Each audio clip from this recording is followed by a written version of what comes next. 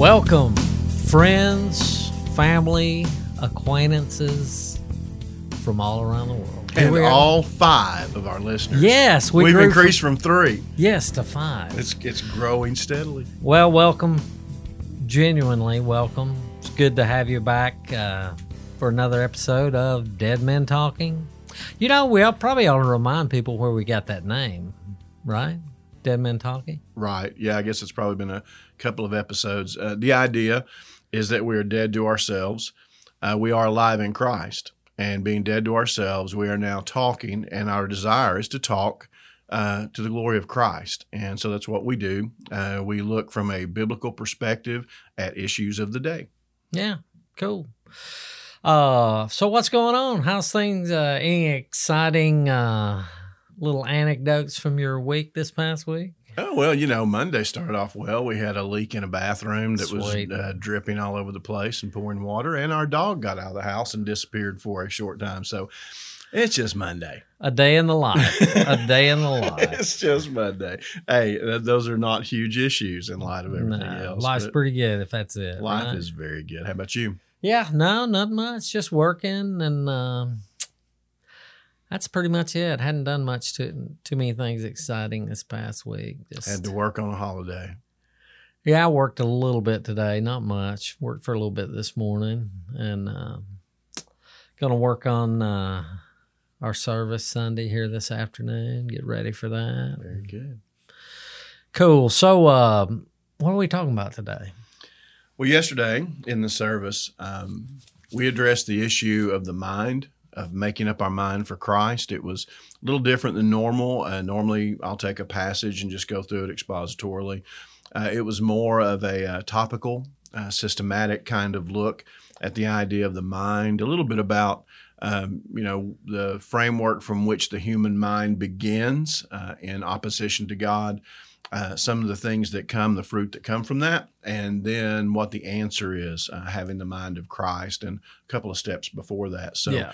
I kind of wanted to continue some of that today, to kind of expand on some of the parts of it that I just kind of breezed through, that may be a little more talking about how did we get to this point as Americans, this mindset. You know, I think we have kind of a default mentality that, well, you know, there's nothing wrong with my mind, or those people are out of their minds. and neither one of those is probably a good way to look at, you know, how do we conform our mind to Christ? Right. You mentioned that. We probably need to do an episode on this one day, so I'm not trying to get too far off track. But that was a topical sermon, and that is something that's kind of unusual for us here at Stock Creek. Typically, you preach expository, you know, take a text or preach through a whole book of a Bible, but that's really good sometimes having a topical sermon, correct? Yeah, I mean, it's kind of like having donuts for breakfast, maybe. Maybe that's a good analogy. You don't want to do it every day. It's not the healthiest way to live, but it's certainly not destructive. Maybe that's a terrible way to look at it. But well, you know, there's a lot of churches that's pretty much all they preach is a topical sermon, different topic every week, right? Yeah. But that would be actually a pretty good, just to talk about the from a philosophical of expository preaching versus topical. So yeah, we should do that someday. Yeah. Back on subject though, we're going to talk about acquiring the mind of Christ. Right, and kind of how do we get to where we are? Yeah. When we talk about mind, and obviously in a sermon I didn't have a lot of time to talk about anything like this, but the human mind has certain aspects of it and the way it works, and you know there's 1,000,002,002 different ways you can talk about it. But one of the most fundamental things about the mind is that the mind is designed for self-preservation. Of course, that, like everything else, has been corrupted by the fall. But the mind has this idea of self-preservation and self-propagation. In other words, to carry on the species. So there's this level of the mind that works on instinct, just this animal, the lizard part of our brain, if you will. and how it reacts to stimuli around it. And then those things that are instilled. So, some people are deathly afraid of dogs. I want to go roll on the ground with a dog, let it lick me in the face. Some people are scared to death. So there are kind of instinctual or reflexive things that kind of are instilled in us from different things. So every human has those aspects of a mind. The other part are pieces of information, knowledge that we gain. And that doesn't necessarily imply that the knowledge that we gain is correct. What was it Ronald Reagan said about our liberal friends? He said, it's not that our liberal friends don't know anything. It's just that they know. Well, how did he say that? I shouldn't even bring that up because I messed it up. Oh, he goes, it's just so much of that what they know is not so. So, the idea that there's facts and bits of information in there doesn't mean they're correct. Another part of the mind is our categories of right and wrong, our morality, that are shaped by our upbringing, our peer groups, the culture around us.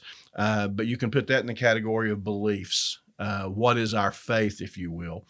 Some people say, well, I'm an atheist, I'm a secularist, so I don't have a faith. Oh, yes, you do. Absolutely. You have a faith, and that faith, that belief system, that structure of morality dictates how you live. And then tied into all of that with the mind is our goals, our aspirations, and our priorities. So you take all of that, you take this instinctual part of us, the pieces of information that we gather along the way, how we develop then a framework of right and wrong and morality, and then we tie all that into our goals, our dreams, our aspirations, what we want to be, what matters to us. All of that is a worldview, and then we live by filtering everything that we come in contact with through that prism. So that's our mind. Now, for the Christian, our goal is to have the mind of Christ. So if we can understand kind of some of what the mind is, it's all of those things, and it's how I bring all of that to life. And now as a Christian, my heart, my mind, my soul has been radically transformed so that now I'm supposed to look at life, my mind, everything, through this prism of Christ. And so how do we get there? That's kind of what we're okay. So I guess, we're going to figure out how we get there. I guess we need to find the starting point. So we start with a unregenerate heart, depraved human being mind. Yeah, absolutely. And what I referred to yesterday was Genesis in chapter 6, the account of Noah. I'm always very careful, by the way. Here's a little side note. I try not to, when I'm referring to Scripture, say the story of Noah. There's too much already of this idea that, this is kind of like a storybook tale. Right. The account of Noah. Again, I'm a nut over words, but so the account of Noah and the sin that was there, and of course, most people are familiar with the idea that what was being said there was that the sin was great in the earth, and that every thought and intent of the heart of man was only evil continually. And to explain that, I went into it a little bit yesterday, was the idea that is man as bad as he could possibly be? Those that argue over total depravity, they are quick to say, well, that doesn't mean that man is as bad as he could possibly be. That means we all just wake up in the morning, kind of like that movie series, The Purge. We're just going to go out and do whatever it is we want to do. We have free reign. Well, to say that our thoughts are only evil doesn't mean that. It means simply this: my thoughts are not directed through the prism of the character of God and designed for the glory of God. They are very temporal. They're very self-serving. They're all those things. That is evil. So all of man's thoughts been on that. Why? Well, the fall, pride, desiring to be in the place of God when it comes to the direction of our lives. And so because of all that, our minds are twisted. And then people say, well, that's Old Testament. No, in Titus 1:15, what we saw, and I'll just read that. To the pure, all things are pure, but to those who are defiled and unbelieving, nothing is pure, but even their mind and conscience are defiled. So there's that link. Lost man is the same, and that's everybody apart from Christ, is exactly the same as the condition that men were at the time of Noah. Every thought and intent of their heart is evil, not because it's as wicked as we could imagine it, but because it is not subservient to the will of God. Right. It's self-serving. right? It's about me. It's almost like so we as humans were created in the image of God. But because of the fall and the evil, it's almost like we try to recreate that backwards. So we try to create a God that's in the image of man. Yeah, exactly. Yeah, we create our own image, exactly right. And then we kind of say, well, God must be like that. Right. That's how I think. And so therefore God must be like that. The old phrase, well, my God is like this or my God is like that. And you're right. Like you said, Yeah. You created him. You're exactly, you know your God better than anybody else does because you made him up. Yeah. He's like Bob, the imaginary friend that, every time you play Cowboys and Indians, Bob always gets shot. You always win, so. Yep. So man is inherently evil as far as our desires, our thoughts, our mind. Yeah. So where do we go from there? Yeah, the mind through which we look at everything is shaped by us. Those instincts, all those directions, those measures of morality, all of that's us. And we also saw in Romans, Romans chapter 1, 18 through 28. I mean, if you want to see the condition of man, how we get there, that's it. Because we suppress the truth, we don't defer to God. Again, I don't want to totally repreach the sermon. Go to Stock Creek Worship on YouTube, and you can see that sermon if you want to do that. But a diminished view of God, twisted and warped in our ways, and a refusing. And the thing that's really amazing at the end of that, the knowledge that God said that we have by virtue of the power of his creation, we refuse to retain that. So we cast all that out. Now, what I want us to kind of dig into a little bit more has to do with, as Americans, how did we get here? What is this American mind? What is the particular flavor of the perversion, if you will, of the mind? And again, I shouldn't use that word because when people hear the word perverted, they immediately go to the sexual. When I use the word perverted, I'm talking about a twisting of that which is true. Right. The way Satan uses scripture, right? He knows it, he spouts it, but he twists it in order to suit his own purpose and his own desire. So that's what I mean by that. So how do we get here in America? Well, we look at our current landscape. I do. I think most of us, many of us do. And we say, what in the world? How can people think that way? Do they really see the world that way? How can they not understand any differently?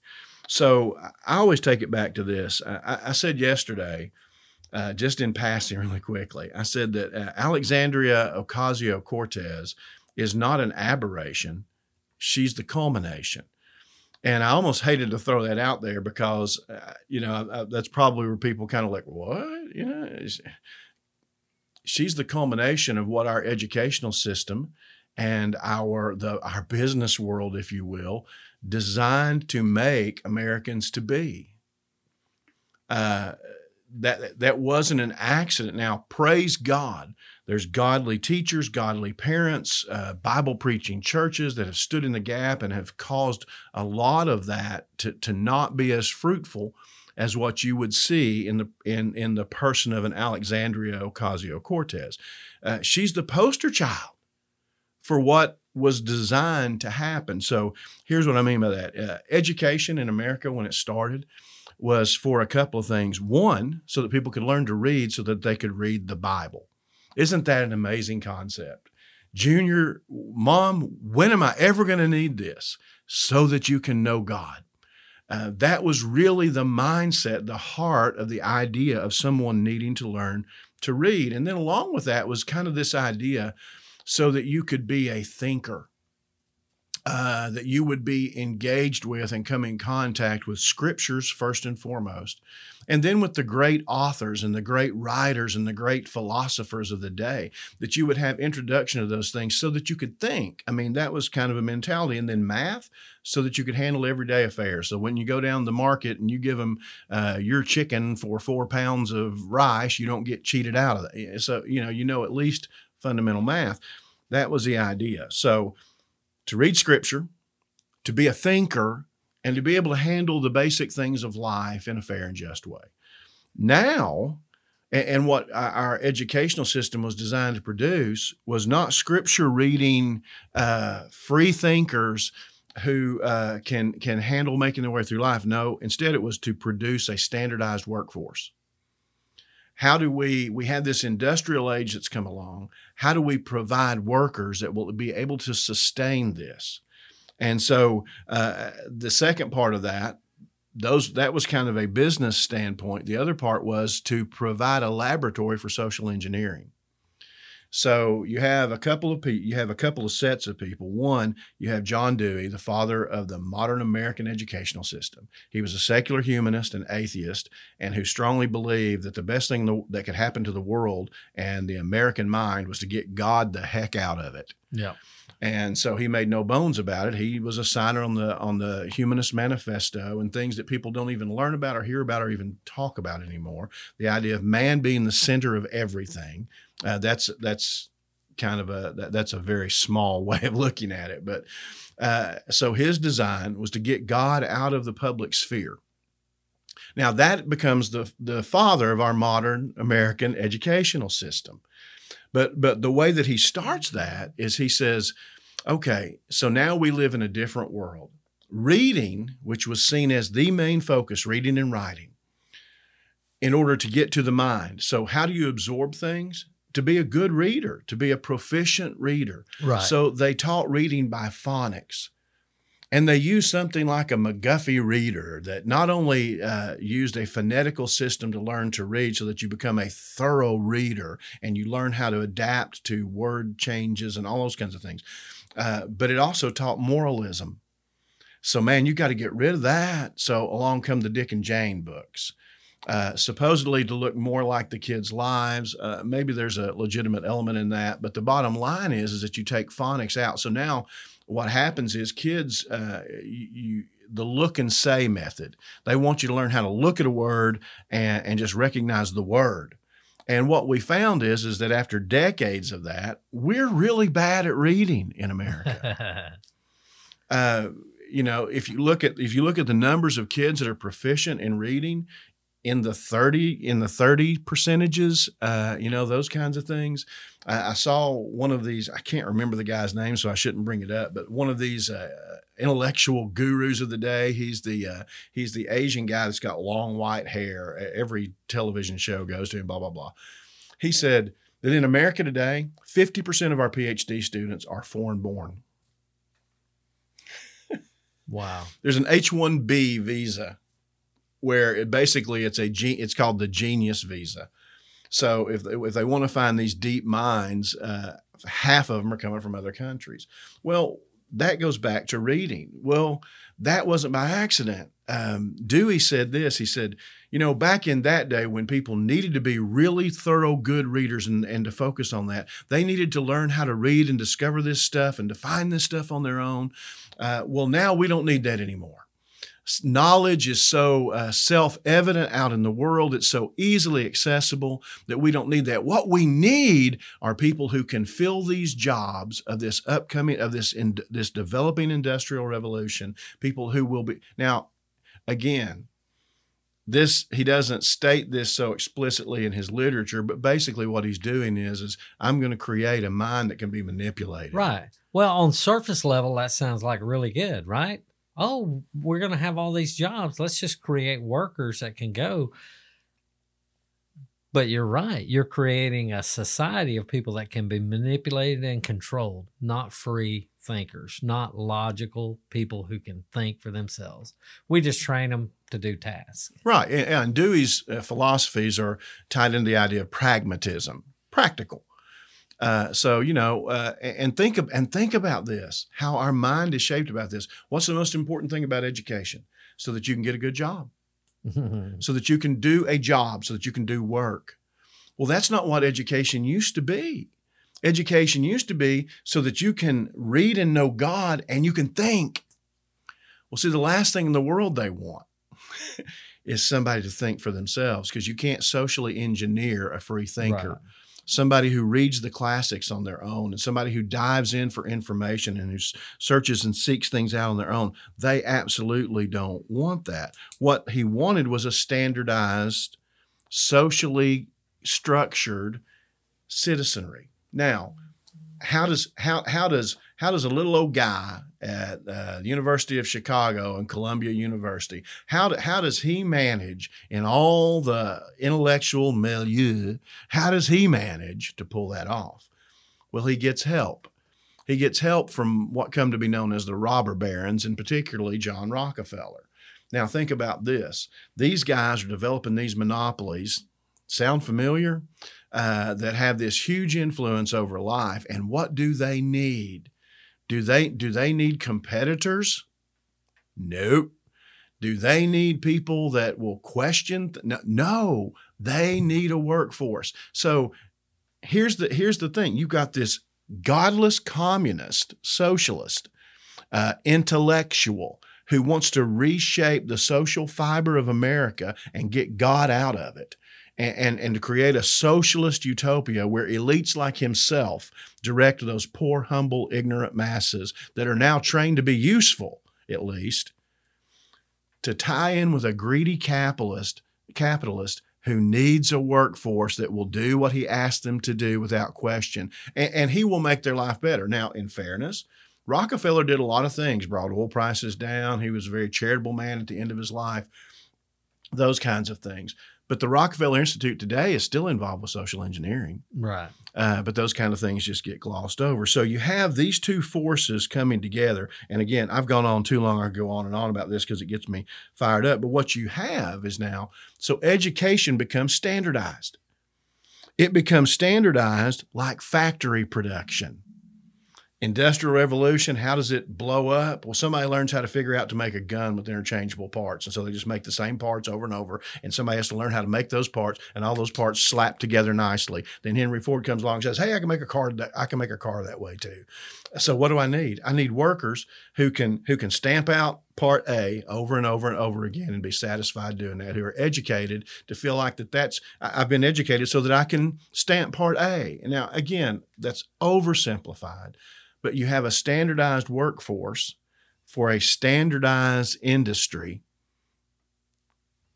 and everybody feels like they've accomplished something great. But you have these intellectuals now that are shaping the mind of society, and you have them being bought into by these robber barons, these monopolists, and they've come together nicely to create a mind in America that will go along with that. So a godless socialist, a greedy capitalist, and you have these people come together. So now, instead of having godly, free-minded thinkers, you have created a society of worldly-minded, task-minded workers. And that's what they were aiming for. Yeah. So everybody just mindlessly does the task, follows the process, and without realizing and knowing they're at the behest of the elites. Yeah. And think about the American dream. Okay, so I get my education. I become socially engineered. By the way, that's when the idea of teaching history started being shifted into the idea of social studies. And also John Dewey recognized there were people of his cohorts that wanted to, let's make this happen now. And Dewey was smart enough to go, oh, wait a minute. If we push this too fast, I'm going to paraphrase. People will figure it out. They'll realize what we're doing. Yeah. We got to boil the frog slowly. Right. And so they kind of do that, and they intend from the very beginning to enact this over time. And so Dewey engages all of this, and all these things come by and in now. So we get to this point. So I get my education. I don't even realize I'm being socially engineered to view things in a certain way.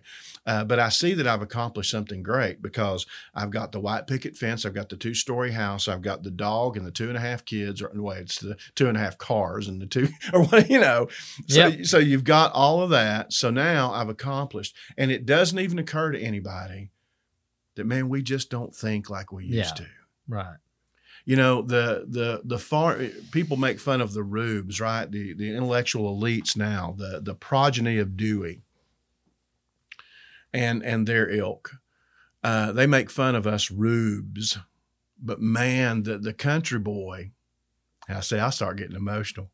Back in the day, the country boy that got up in the morning, took care of business, read his Bible, went and sat by a stream side and thought, had a far better way of life, a far richer and fuller way of life, and being able to contemplate the realities of life, to be able to dream, to engage with God. What an incredible thing, as opposed to the educated child of today who, has been, let's just say it, indoctrinated with a certain societal way of looking at life. And unless there's been something to intercede, like godly parents and a godly church, they have been shaped, formed, and molded. And so they watch a CNN newscast. There's no bell or whistle that goes off. Right. It's got to be true, right? And not only has it got to be true, but it sounds right. Yeah. They've been groomed to believe that it sounds right. Yeah. Yeah. And they don't know history, because there hasn't been history taught. There's been social sciences that they've been educated in. So we have this marshmallow mind American.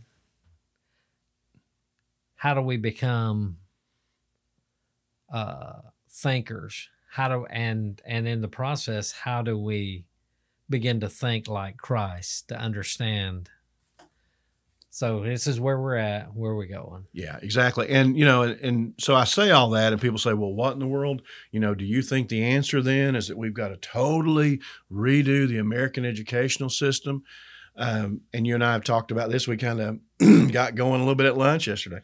No, that's not the answer. I mean, would I like to see that? Oh, that'd be great. So that that education becomes focused again on actually mastering reading and writing, so that you can read and write well, so that you can then engage information on your own, so that you become a thinker rather than just a regurgitator of facts, so that the people that are seen as the highest and smartest are those who are able to be creative and systematize ideas rather than those that can just regurgitate the mantras the best. Yeah, but that's not the answer. The answer is obviously Jesus Christ. And so yesterday we looked at how do we get there. One is a spiritual perspective. We start with having the idea of looking at things in the Spirit. Now, we have to wake ourselves up to that, because we, as Christians in the church, we've been groomed by and into all of this other stuff as well. So we have to make up our mind to do this. One is to have a spiritual focus, Romans 8:6. For to be carnally minded is death, but to be spiritually minded is life and peace. So to focus on that which is spiritual. I posed the question yesterday that we can ask of ourselves, to say this in any kind of situation, in my job, in my avocations, in my relationships. What is happening here that has to do with forever? Because we focus very much in what's going to happen, what's happening right now. And that's not just to be future minded, but to be eternally minded. By that, I don't mean, well, what's going to happen in my future, but what is the eternal aspect of this? What does this have to do with forever? And then what is happening that I can't see with my eye or hear with my ear? What's going on in the spiritual realm? My God is at work. He said he would be. So God, tune my spirit in to what you're doing in spiritually. Those are very intentional things. There is a world out there that I can't touch with my hands. I have to touch it with my heart. And so I ask God, what does this have to do with forever? And what's going on here that I can't, it's not tangible, at least not in a fleshly kind of sense. Second part then is an intentional direction of doing that. I mentioned yesterday Colossians 3. It says to set your mind on things above, not on things on the earth. Well, that's a verb, to set my mind. Now, why do I need to do that? Well, as I mentioned earlier, and as I mentioned in the sermon, there's this idea for us in our flesh to not retain God. There's that active thing of the flesh to push out the things of God. So I have to then set my mind. Think of it as to concretize something. If I dig a hole in the dirt, if I'm going to set up a basketball goal and I dig a hole in the dirt and I just put this big heavy metal pole down in the dirt, and then it's 10 feet up in the air. Well, over time, it's going to sway, go crooked. It's going to get out of line. But if I really want to set it, I concretize it. I set that thing. And so we're supposed to set our minds. One time like a basketball goal? No, every day. Yeah. So our natural, so we've got this, we've been indoctrinated. We've got this evil mind. We still battle our flesh. So our tendency, if we're not careful, would be to turn our minds off of the things of God and how God views things. So this needs to become a regular, daily, intentional. And you know what? It's probably freeing to understand that our natural tendency would be not to do that. So sometimes as Christians, we can beat ourselves up by, finding that maybe we've gotten apathetic, but that's the natural. That's not the natural thing to do. We've got to be intentional, daily, intentional, setting our minds on the things of God and pursuing Him and how He views things. Right, exactly right. And I will add this to that. That comes as a natural part of a love relationship. The reason that I do things for somebody I love, my natural tendency is to make sure that I'm clothed and fed and Right. and safe and all that. But then when I love somebody, it's natural for me to be intentional about the way I address them. Spending time with them. Yeah. Viewing them, speaking to them. Exactly. And, so you do that. Well, intentionally, I have to set my mind.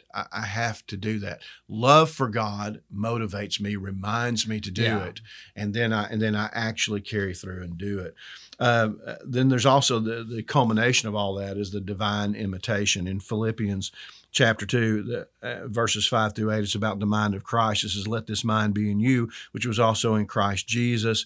And then most of us are familiar with all of that. So let this mind, the mind of Christ, this self-sacrificing mind, let that be in you. So it is, now we come back to a very rudimentary idea, don't we? The setting aside of self, to intentionally focus my mind on things that are bigger picture than here on this earth, understanding that the things on this earth are means to accomplish those bigger picture things. They're not ends in themselves.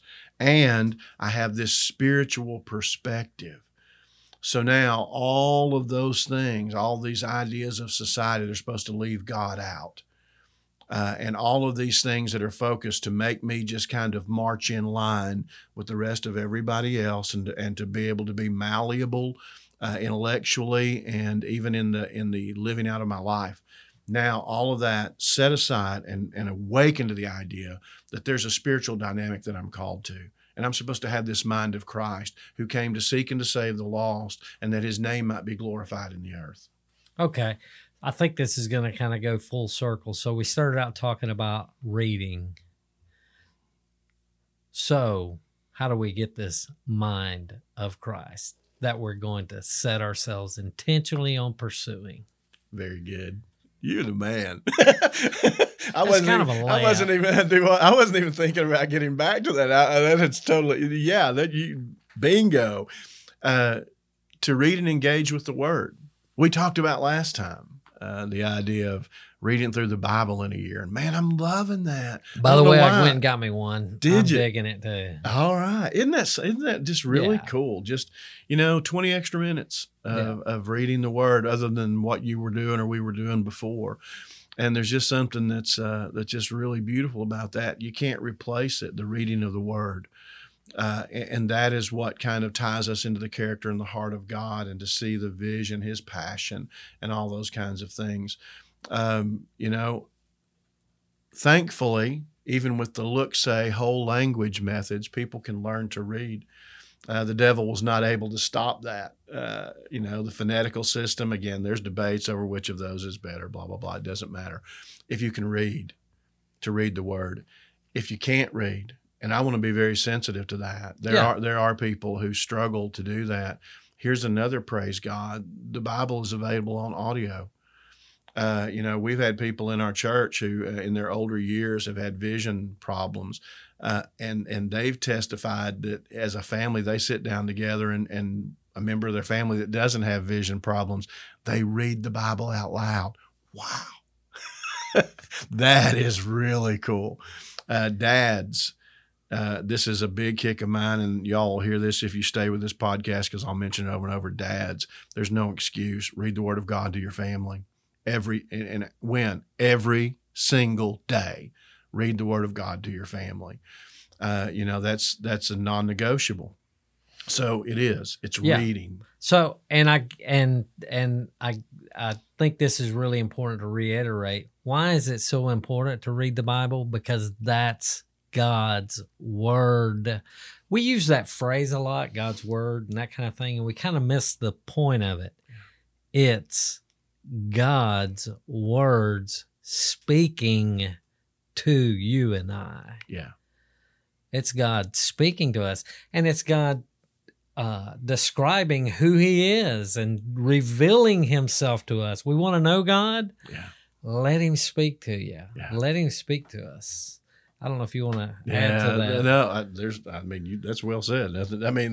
Isn't that an incredible thing? Well, that's an amazing thing that the God, the creator of the universe, who created us in His image, wants to reveal Himself to us, who He really is. Yeah. And He's done it through this amazing, miraculous. We could do a podcast on this, the Bible. What we have is the Bible. This amazing book, how He has revealed Himself through His very own words to us, who He is. Yeah. One thing I will add that was you were saying that I thought about, because I always, maybe I've got a little bit of Paul. I shouldn't even say this, of Paul in me. I don't compare to Paul in any way or compare myself, except to say I'm the chief of sinners.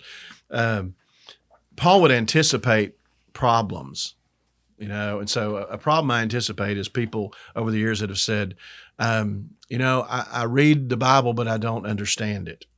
You've heard that? Yeah. Well, here's the thing. You don't read it intellectually. You don't read it academically.